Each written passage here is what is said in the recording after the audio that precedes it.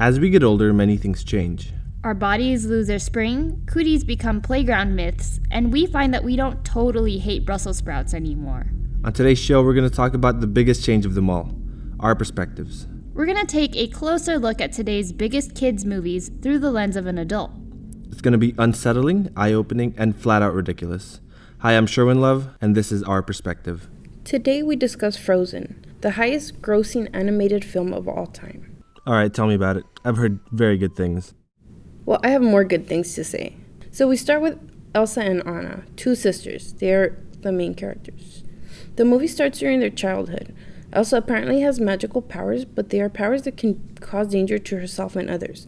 So the parents, not wanting anyone to get hurt, lock her up in her room. What do you mean lock her up? What the heck? Yes, they basically told her there was something wrong with her and she could no longer be a part of society. Keep in mind she's a princess. That's a pretty abusive solution for Elsa. And the worst part is that they keep her from her little sister Anna. Anna is hurt too because she thinks her sister just doesn't want to play with her anymore. Okay, so far this is sounding very depressing. It gets worse.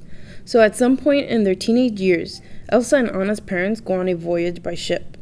A storm hits while they are at sea and they never come back. And this is a kids' movie? Yes, it is, but they don't spend too much time on this. This is all basically the intro to the story. So there's more? Yeah, so all this time Elsa had been locked up. So she and her sister didn't have much of a relationship, but Anna was still loved by her sister and looked up to her. Unfortunately, because of her lack of love and affection from anyone, she looked for it desperately from the wrong person. This is where Anna dedicates an entire song to talking about her boredom and loneliness. Do you want to build a snowman? Now let me tell you the rest of the story.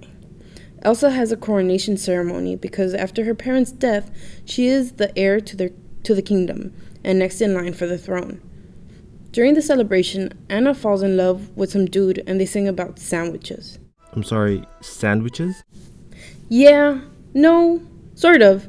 Anyways, she meets him that night and they fall in love and decide they want to get married. And this is all during the celebration?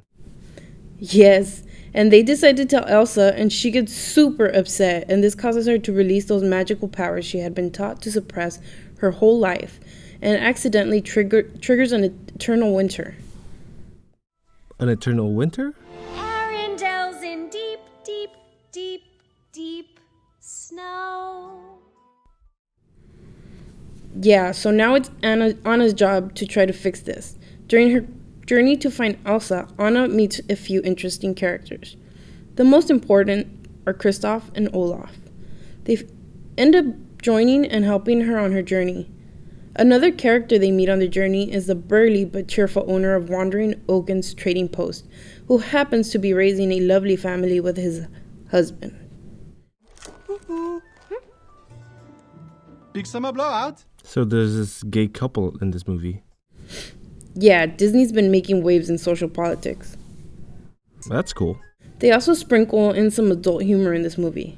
When Anna tells Kristoff about the guy she just met and fell in love with, he asks her about his shoe size.